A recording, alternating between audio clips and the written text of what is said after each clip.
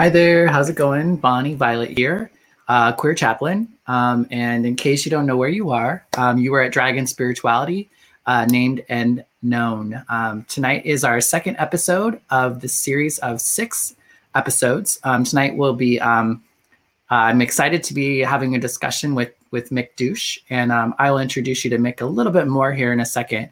But I just wanted to take a second to thank and acknowledge the folks who've made this possible for us this evening. So the Urban Village Church, located in Chicago, which has multiple locations throughout the city, is hosting, along with me, queer chaplain, a series of 6 interviews with 6 Chicago-based drag artists to discuss drag and spirituality and how the two may exist or came about, exist together, exist separately, all that sort of fun stuff.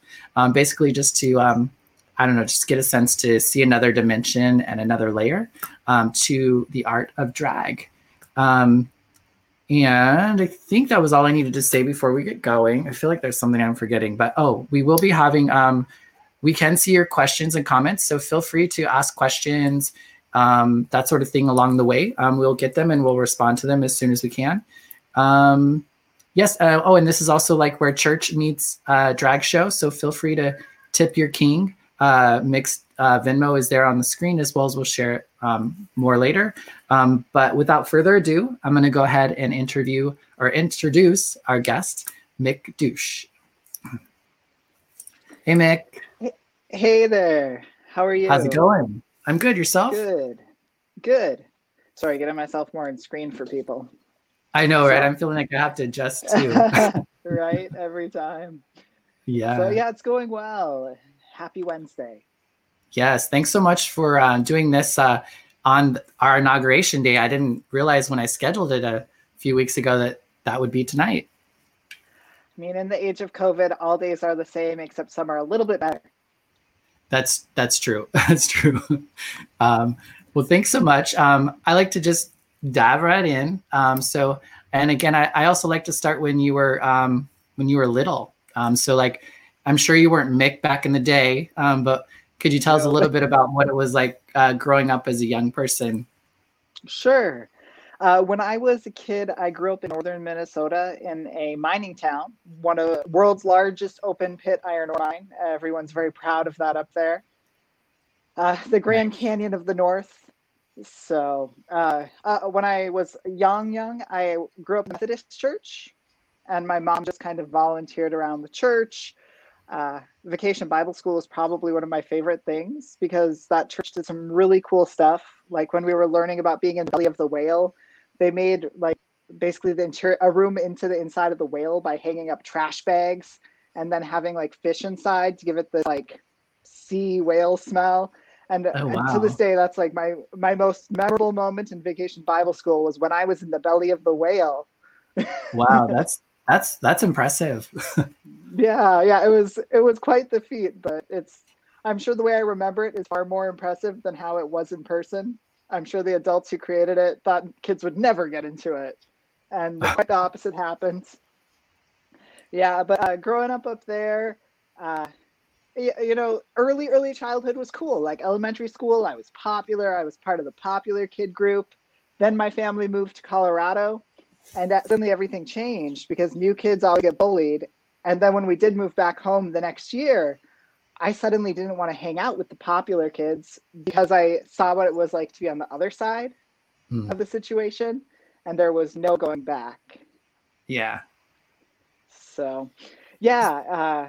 And I don't know, it's one of those where I loved it up there. There's a lot of very old world traditions still, eating lutefisk, lefse. I studied Russian for a year, studied Finnish for like 5 years up there. So a lot of things that you can't experience for like Northern European, Scandinavian history that up there. Wow, that sounds really interesting. And it says, so it sounded like you said you enjoyed like Bible vacation, Bible study or Bible school, that sort of thing. I did, yeah. And did that change at some point?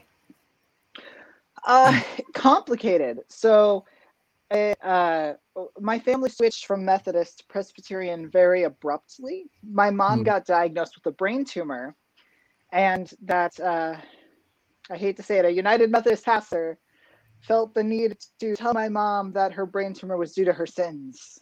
Oh, wow. And so we switched churches to the one that was 2 blocks away, because really what's keeping us there? Methodist and Presbyterian in some ways share a lot in common. Mm-hmm. Very similar traditions with mostly administrative differences and how you're saved differences. But otherwise, the two can be interchanged for a lot of stuff. Mm-hmm. And go ahead. Oh, and then I was going to say, and then when I was at the Presbyterian church, the youth group was always a bit tense because I was an outsider coming in. And it was a mixed youth group with also some kids from the Episcopalian church. Mm.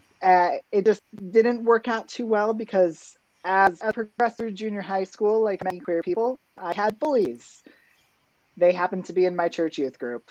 So that led to some tension in my church life. So I spent most of junior high and high school church experience hanging out with folks who are 65 to 90, which is a bit different for a teenager. Very, very much different. And so you were, did you know you were queer when you were young, or did you just feel different? Oh, when I was a little kid, I don't think I really even thought about it, because I grew up in a household where my mom and dad raised me to believe that we could do anything. We could be anybody we wanted to be, you know, princesses kill dragons too type of households. And so I didn't really think about it. I knew that I liked boy things. I knew that when I played make-believe, I liked to be the boy characters almost exclusively. And I think the biggest thing that I noticed was when my other friends were having crushes on little boys, I was not. And navigating and now looking back, I can tell that like some of my friendships, I had like those school kid crushes on my friends. But at the time, I thought that's just what a normal friendship was between little girls, because you don't think about it as a little kid. Right. And then when I was around like 11 or 12, I started questioning sexuality. But I didn't question gender yet because I didn't know that was an option. So it wasn't until I was much older and I got to college that I started thinking about gender as something that wasn't tied to my body parts. Gotcha. And did you ever feel that your sexuality like got in the way of you being at church, other than kind of being teased? Not that that's nothing, but yeah. Well, actually, the bullying had very little to do with me being not straight, which I thought was interesting. It was just like generally kids suck, right. And I'm like, the few adults who knew that I wasn't straight or suspected were all really cool. So I was very lucky to be in a very supportive church environment where either people liked me and were on my side, or they didn't have the desire, the interest, or the environment to say something negative. And I was very fortunate that despite the kids in the youth group being rough, the youth group leaders themselves were really awesome people and folks who would involve me in activities, even if the kids weren't. Like Lou Ann, who plays guitar and stuff, would do a lot of music things with me. And I still remember there was a funeral for an older person in the church that I knew. And I actually sang at the funeral with a couple of the youth group leaders. So awesome. Yeah, so it's like I was heavily, heavily involved. And at that time, my mom was a single mom, and she was disabled, so she couldn't work much. Our church fortunately had an opening for a visitor to go out and visit the old folks, a little extra money to help pay the bills. And that led to the church sponsoring her to go through a lay pastor program to get ordained in the Presbyterian church. Oh, wow. That's quite a transformation, huh? Yeah. Evolution. Yeah, she was an ultrasound tech who then was a stay-at-home mom, went on disability, worked as a body piercer for a few years for a friend, and then a parish visitor to ordained minister. Fantastic. And then and so after high school, I guess, when did drag come into your life? I was kind of an old one for drag. I would sometimes get cast for male roles in junior high and high school.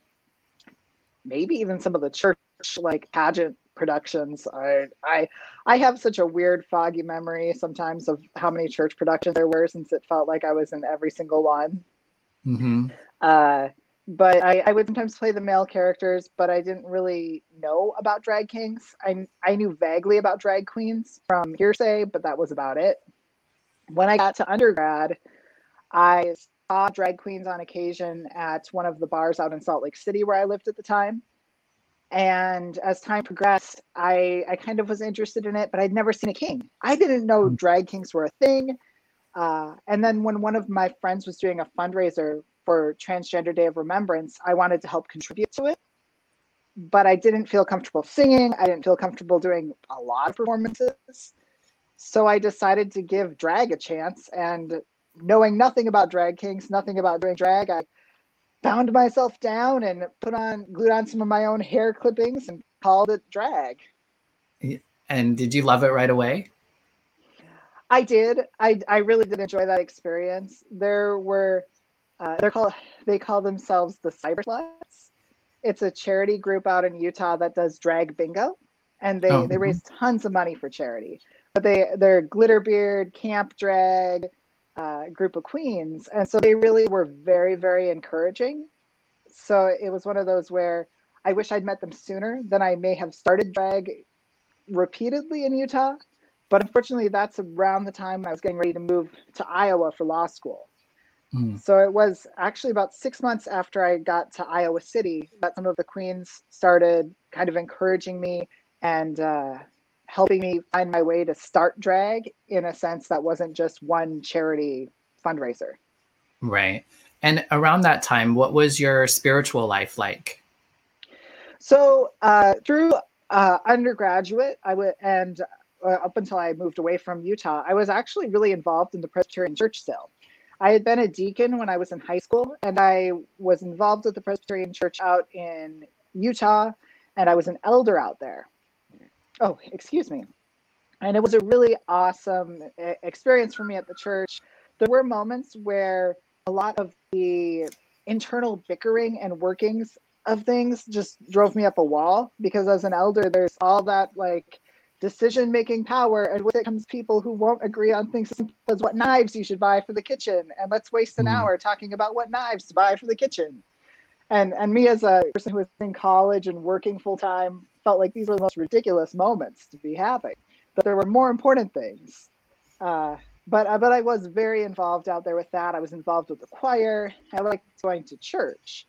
But I knew even in high school that I didn't really align with Christianity for my personal beliefs. It started actually around confirmation that I started questioning a lot of what I personally believed, particularly because the church where I grew up in Minnesota has the youth who are going to be confirmed write a statement of faith. And I don't know if that's universal in the Presbyterian Church or not. But for me, the moment of writing a statement of faith and realizing that I didn't feel comfortable professing Jesus as my Lord and Savior was a moment where I'm like, I don't think I'm a Christian. And I never had really probed that idea before. Since for me, the involvement in church, the community was what Christianity was about at that time. I didn't tie it to that higher thought, even despite church services, despite songs. For me, it was purely the supportive community and the good works we did together. Right. And then I guess as I matured and I started to realize that Jesus didn't quite fit my personal beliefs, why I was in, I started, even while I was still a Presbyterian, since the Presbyterian Church is very okay with people exploring faith.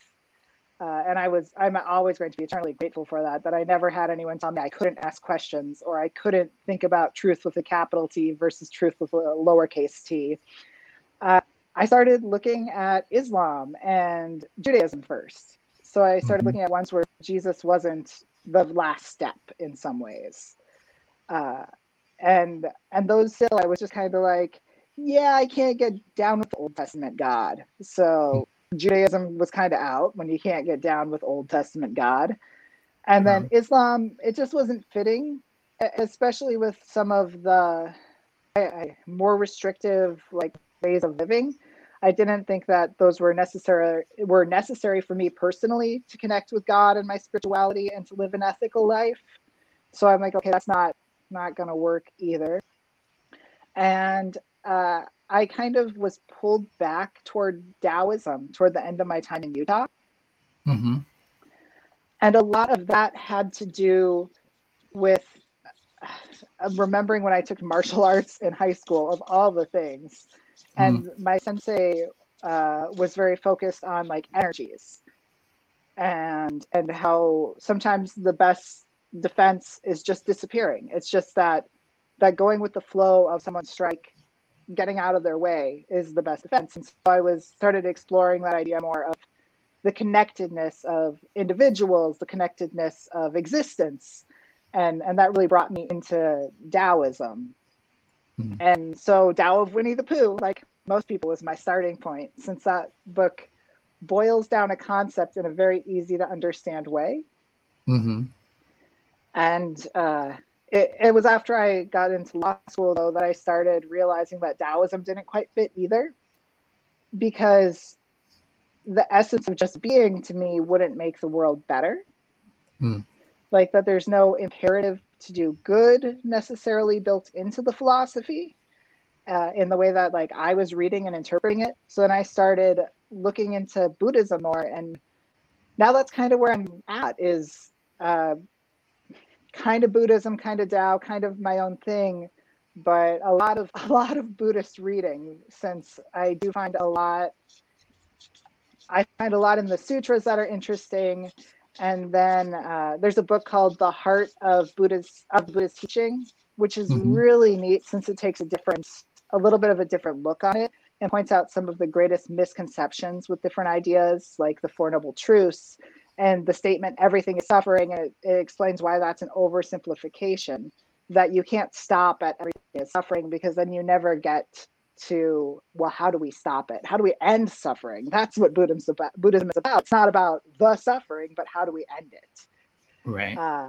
And so there's also Buddhism Guide on Spotify, because that was one of my early ones that I started listening to constantly, since it was always 5 to 10 minute blips, perfect for commuting, to kind of explore new ideas. And it starts at the very beginning and goes forward in a sense. Yeah. And did drag or your gender identity or sexuality ever conflict through that journey of trying to find where you're at now spiritually? Not really. It conflicted more with my mom and individual rather than spirituality, or even my personal like thoughts about like the Christian God. I didn't see him as conflicting with drag or being queer at all. Right. Because if God is so intelligent and God is all these things and God doesn't make mistakes, clearly queer people can't be a mistake. Right. And then when my mom was struggling with my gender identity as someone who's non-binary, I actually found the Bible useful to try to help her understand who I was, because the Bible will talk about God with feminine words and with masculine words. It'll talk about God's bosom, and then 10 seconds later talk about how butch he is. Right. And so I'm like, okay, like this kind of helps boil down the non-binary aspect a bit, that if God has all genders encompassed, surely humanity in God's image can have more than just cisgender genders. Yeah, I'd never heard that explained like that before, but that makes a lot of sense. When did you I guess start identifying as being non-binary? It sounds like it might have been part of your experience throughout life, but maybe just didn't have words for it, or? That's really what it was, is I didn't have words for it. I mean, I'm 31 now. The 90s were a different time. And when you grow up in a small town in the Midwest, it's an even more different time. Yeah. So for me, I think puberty is when I started to realize my own discomfort. And so I went far to the other side. It was like, if I can do girl perfectly right, I'll be comfortable. And so I did beauty pageants.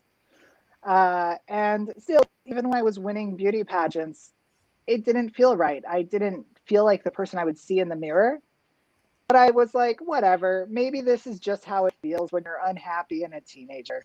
Being a teenager sucks. Clearly, every teenager must experience this. Right. Then I get into college, and I am performing the vagina monologues at my college, and I met my first trans woman.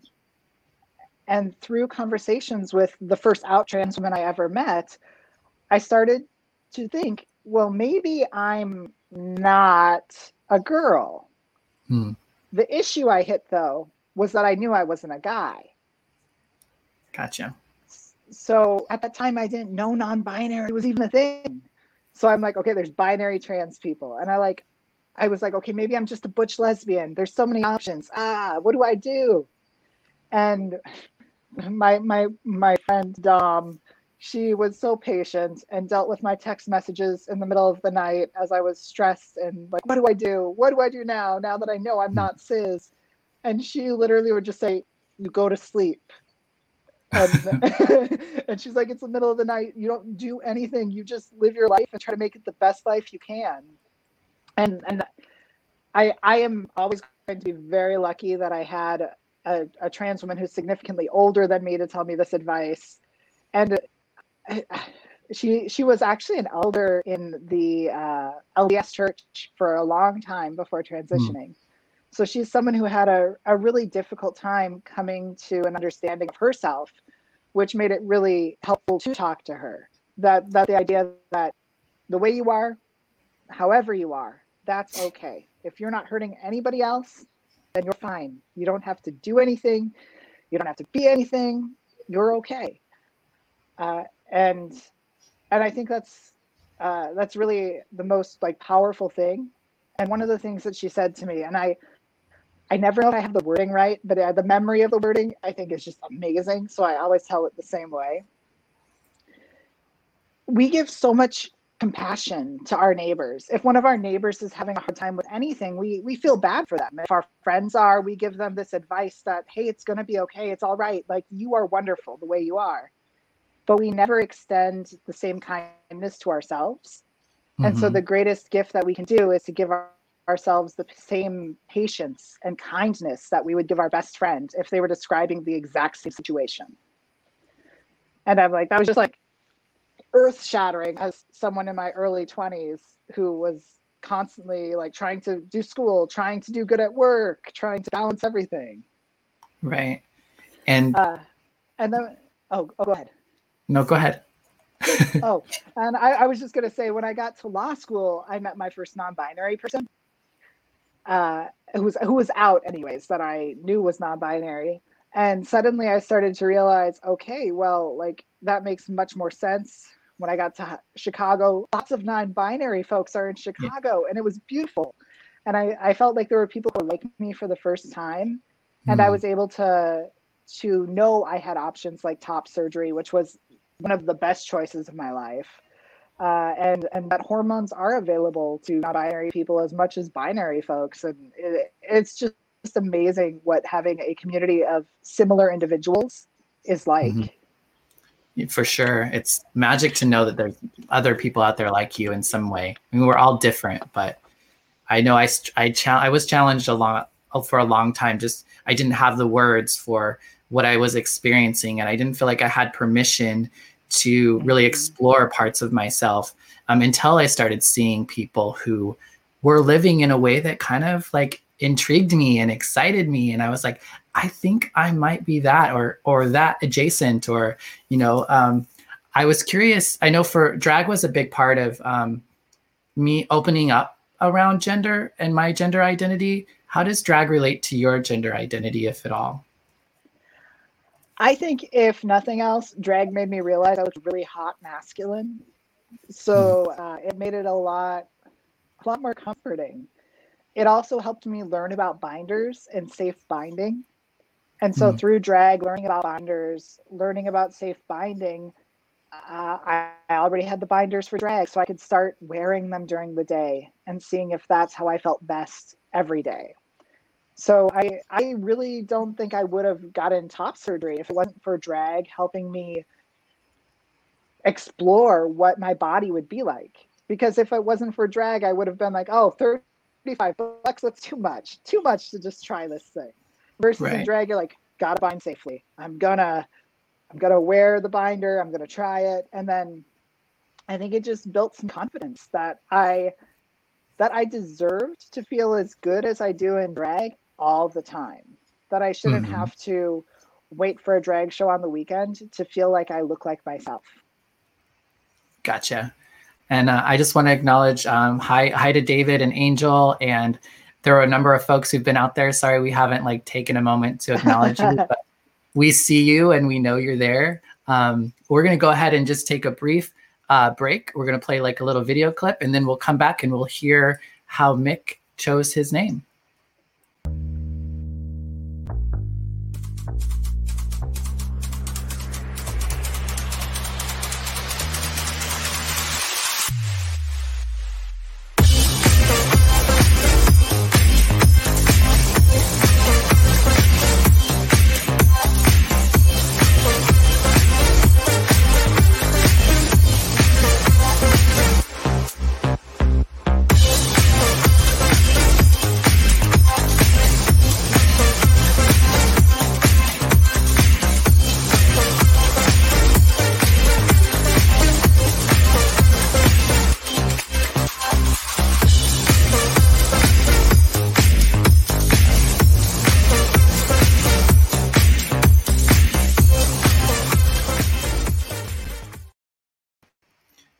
And we're back. So as before we went up to break, I mentioned that we were going to hear a little bit about how you came with your name. So would you like to tell us? Yeah, it's actually one of those where I couldn't come up with a name. But 2 weeks before the first time I was going to appear on stage, I had yelled at one of my guy friends and I told him he was a total Mick Douch. And like, frustrated, you're my roommate, why'd you ruin that shirt type stupid roommate fight. And then when I needed a drag name, he was actually the one who suggested Mick Douch. He goes, why don't you call yourself Mick Douch? Because who calls people that? And and so that became my drag name. It was one of those where I think over time it did morph. Originally it was like MC Douche with an E on the end. And then the first person to ever introduce me at a show told me I was a cute Scottish lad. So then it became N-I-C-K. And then over time I dropped the E. And so it's just kind of stuck. If I could do it again, I'd probably choose a more family-friendly name, since my favorite events are usually working with kids.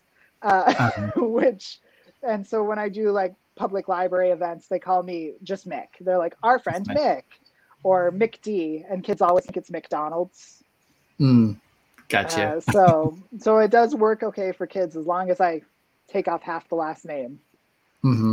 And I, in your bio that you shared with us, you mentioned a little bit about toxic masculinity and how that kind of changed.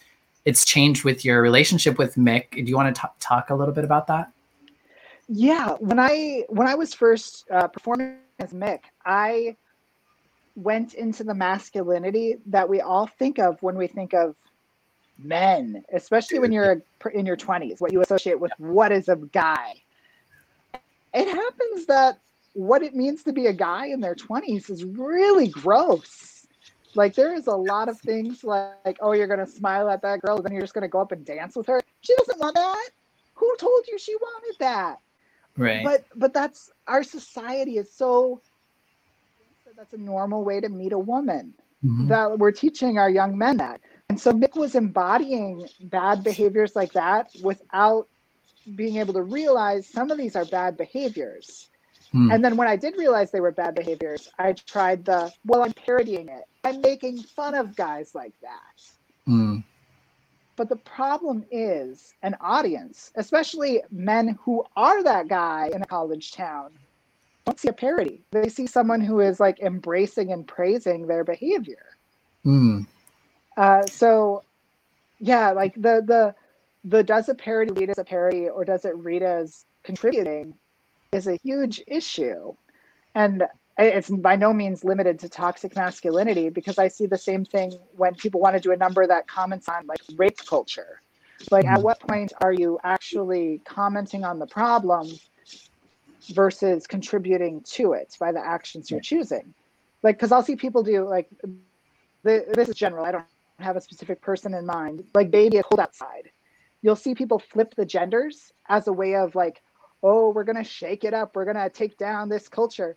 But all you did was say she's going to rape him versus he's going to rape her. It didn't Right. eliminate the problem. It just changed it a little. Mm-hmm. And I guess in some ways, like historically, that was a good way to draw attention to how it's weird and awkward. But we're to a point where the issue has grown from, we know baby it's cold outside is a problem. So Right. how do we deal with it? Was there a specific situation or moment like that triggered that switch for you? Oh, honestly, it wasn't even something that I was never someone to like go up and dance on the audience because I didn't like to be touched. Mm-hmm. I think if anything, it was watching other performers and how sometimes they would touch the audience and noticing the discomfort of an audience member. And then when the performer was talked to about it, almost this moment of denial that audience member was made uncomfortable. Gotcha. And I think that really forced me to kind of evaluate it, that why are drag performers, regardless of gender, regardless of the gender of their character on stage, having such interesting experience with what is consent? And it kind of led me back to the idea of toxic masculinity, because it's not just cis men who have learned really bad habits from this. It's also like cis women. It's also non-binary people. It's trans people. All of us suffer when toxic masculinity is allowed to run the room. Yeah. How would you describe Mick now? Mick now is largely just whatever I'm going to have fun with doing. I've stopped trying to be a character in some ways. Like when I'm off stage, the second my foot steps off that stage, I'm not giving you a persona. I'm myself with makeup on, because I have decided that I want authentic experiences with folks and audience members the second my foot steps off that stage. And I know there are people who keep their characters the whole time, and it's just not for me. I'm always impressed by the people who can do it, but for me, it just wasn't the right fit, because I did want authentic connection, even though what I was doing was drag. Right. And so on stage, I'll do everything from characters inspired by video games to characters inspired by other pop culture references to like my white trash characters are among my favorites. And that's largely just embracing a lot of the country vibes and stuff that I loved growing up, and growing up in a working class, almost exclusively white town in the Midwest, and having fun with the idea of a hat that says I heart titties and beer as like a look. Right. And with those guys, I do lean more on the parody, but you take it to such an extreme that it's clear it's parody, because no one's walking around with that hat, a mullet, a blacked out tooth. Like even the most far gone, like living in a trailer, I never saw anyone who looked like that in my trailer park growing up. So, Right. but it's a fun, because it is a character. It's the Larry the Cable Guy, where you know it's not real. Right. Right. And does your spirituality play out at all in your drag? Yes and no. It's kind of interesting, because I have done numbers that have a religious influence. So I've done Take Me to Church is probably one of my most religious numbers, but it's an interesting one because I enter wearing robes and a stole and carrying a Bible and a communion glass. And as the song progresses, the way I have it choreographed is like someone is searching for answers in the book and getting increasingly frustrated and frantic and tearing pages out and crumpling them and throwing them. And then my partner comes in dressed as the devil. And we have her flog me during it. And we have her smear blood on me, because you have blood in the communion cup, fakely, of course. And so it's like it's a whole thing, kind of trying to deal with when people are struggling, going to the church for answers, and like just that like fight that they have, whether like that, like when religion doesn't have the answers, what happens, and living in Utah, something that I often saw with young LDS people is they would get out of the influence of the church as like a young teenager, maybe go on a mission, maybe not. And then they'd get to college and they'd go to the far opposite, and in ways that would make it dangerous for themselves. We had major issues with overdoses and kids drinking too much because they suddenly had so much freedom.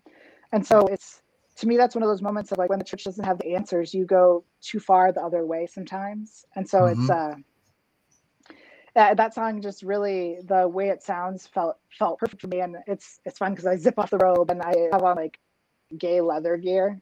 So like I go all in on that one. It's in some ways it sounds like an adult version of Jonah and the Whale that you experience. It's like a way of telling a story about spirituality and maybe even a relationship that somebody might be having with it. Yeah, that one is my most direct number.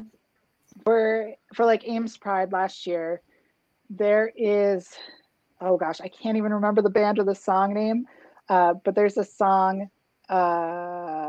it's about like having the fire like inside of you. And it always reminded me of like religious connotations. And so when I did Ames Pride last year, I did that for one of my numbers. And I actually had reached out to a bunch of local religious leaders who are LGBTQ affirming. And I had them join me on stage for like the last verse and chorus. And just like people holding hands and holding signs of like love and support, and just like assuring people who are struggling in their church, because there are Christians who are struggling to find a home. There's Jewish people. There's all sorts of people who are struggling to find religious homes because their faith is strong, but they can't find a place that they can share it. Right. And that's half the battle. So like for me, that number was trying to make visible the people who would love and embrace people who are searching. Yeah, that's so powerful, because I think that the belief is that we're not out there. We're not spiritual people. There aren't spiritual people that love us, and the reality of it is, and that's a lot of why I do what I'm doing, is just to kind of show people that no, like we exist. And some of us struggle with our gender and our sexuality and how that relates with our spirituality, where other folks, they don't even question it. It's like actually their spirituality and their faith is actually what allows them to exist in their fullest expression. Oh, thank you, Gina. Sorry, I just saw a compliment about Ames Pride. Yeah, no worries. Yeah, thanks so much, Gina. So what does your spiritual practice look like today? Like, what are things that you do? Okay. I do a lot of reading, and I usually try to read. I mean, I like certain books more than others, but I like to find books that are about Buddhism that are usually like 4 or 5 page chapters, because then I can read one a day and spend a whole day thinking about that chapter and what this other person had to say about their experiences and what they're doing. I meditate. I recently splurged and bought myself a nice meditation cushion. And let me tell you, everyone should buy one of these if they meditate, because that buckwheat cushion is so much better than the floor or even a yoga mat. Right. Yeah, I usually meditate daily. Oh, yeah. And go ahead. And I have started kind of poking around at different Buddhist temples in the Chicago region. Now that everything's on Zoom, I can explore places where I feel comfortable, where I think I might want to learn more. Usually it's been a really interesting and positive experience. I have had like an awkward moment where I didn't feel like getting up, so I was like laying in bed still in pajamas, and my camera came on Zoom, and I was not expecting it.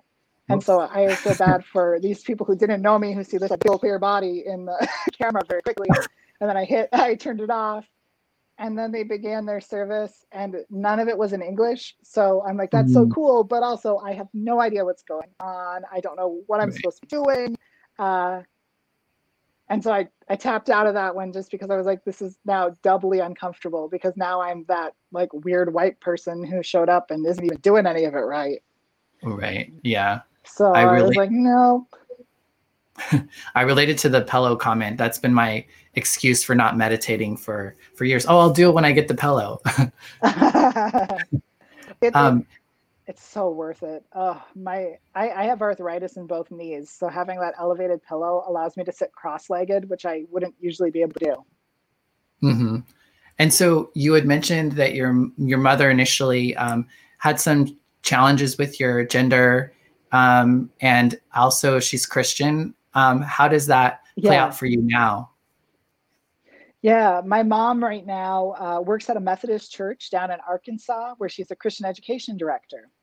Mm-hmm. It's still interesting because she's like, she knows, she kind of gets it, but she really doesn't. She still struggles with pronouns. She still struggles with gendering. When I went down to visit her recently, I took her to the dentist, and my mom had sedation because it was a major procedure. And the dentist was like, "Oh, this young man's here to pick you up." And my mom's Uh, like, "No, my daughter's supposed to pick me up." And there was this back and forth. And then my mom realized that the dentist thinks she can't go home yet because clearly she's had too much medication. mm, right, And it was right. just kind of one of those funny moments where that was a wake-up call for her, that the only person who's seeing a little girl when they look at me is her. It's her. Yeah. So, And everyone else is seeing me. mm-hmm. So do you feel like she's just struggling with, like, it doesn't sound like she's judging you for it. She just might not understand, or is it? It's that. It's not so much a judgment thing. At first, there was a little more judgment to it. Even when I came out as not straight, there was more judgment to it because she had a hard time understanding. And she did that awful thing that some parents do of the, "you're just seeking attention." And I'm Mm, like, no kid comes out as gay to be popular. I know, I'm not right? in an acting school. Why do you think this would make me cool? And so it was kind of a continuation of that, where not understanding it makes it a learning curve and a learning process for her. Mm-hmm. Now she's encountered a young person who actually attends the church she's at now, who doesn't identify as cisgender.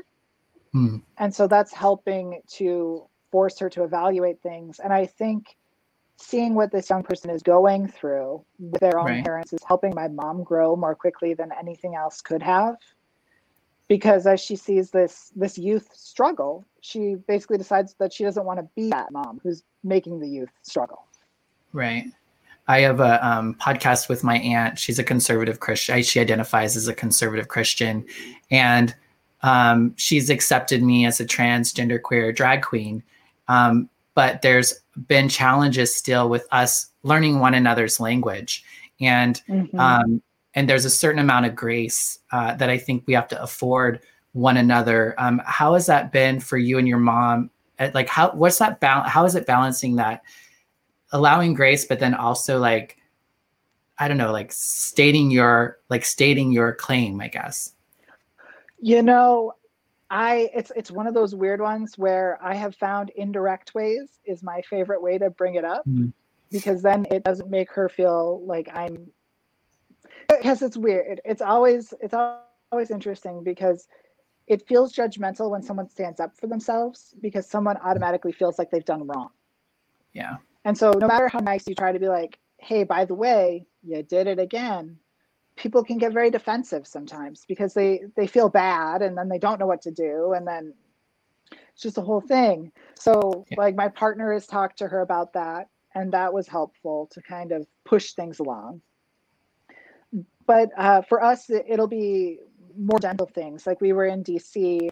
I had a work conference in DC, and she decided to tag along. And so my mom and I are in DC. We're out in front of the White House, and there's a Latina woman speaking in Spanish, holding up a sign, and she's talking about transgender rights for transgender Mhm. women. And my mom was like, "It'd be so much more effective if she spoke in English." And I'm like, "Mom, I don't know if she knows English, and maybe her message isn't for you." And Right. then from that, we were able to build on that conversation to talk about how that woman's sign is, because I know a bunch of languages because I've studied Finnish, German, Russian, Spanish. It's a mess of languages, but we got to have a conversation about what that woman was talking about. Mm, And then that's actually when I told her I had top surgery, because she didn't know I had top surgery because I wasn't willing to put myself through that. So it was like a moment of mm, self-care of, I'm doing yeah. this for me. You'll find out when you find out. Yeah. And even with hormones, it's not something that I talked to my mom about in advance, because I knew that I wanted that to be a positive experience for me, because it took so much to get there and to feel like that's safe and okay to do.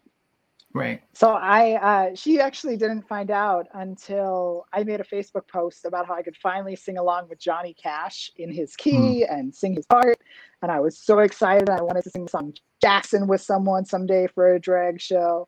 And one of the folks from the church youth group who I love dearly asked my mom if I was on hormones and wanted to know what was going on so she could be supportive of me.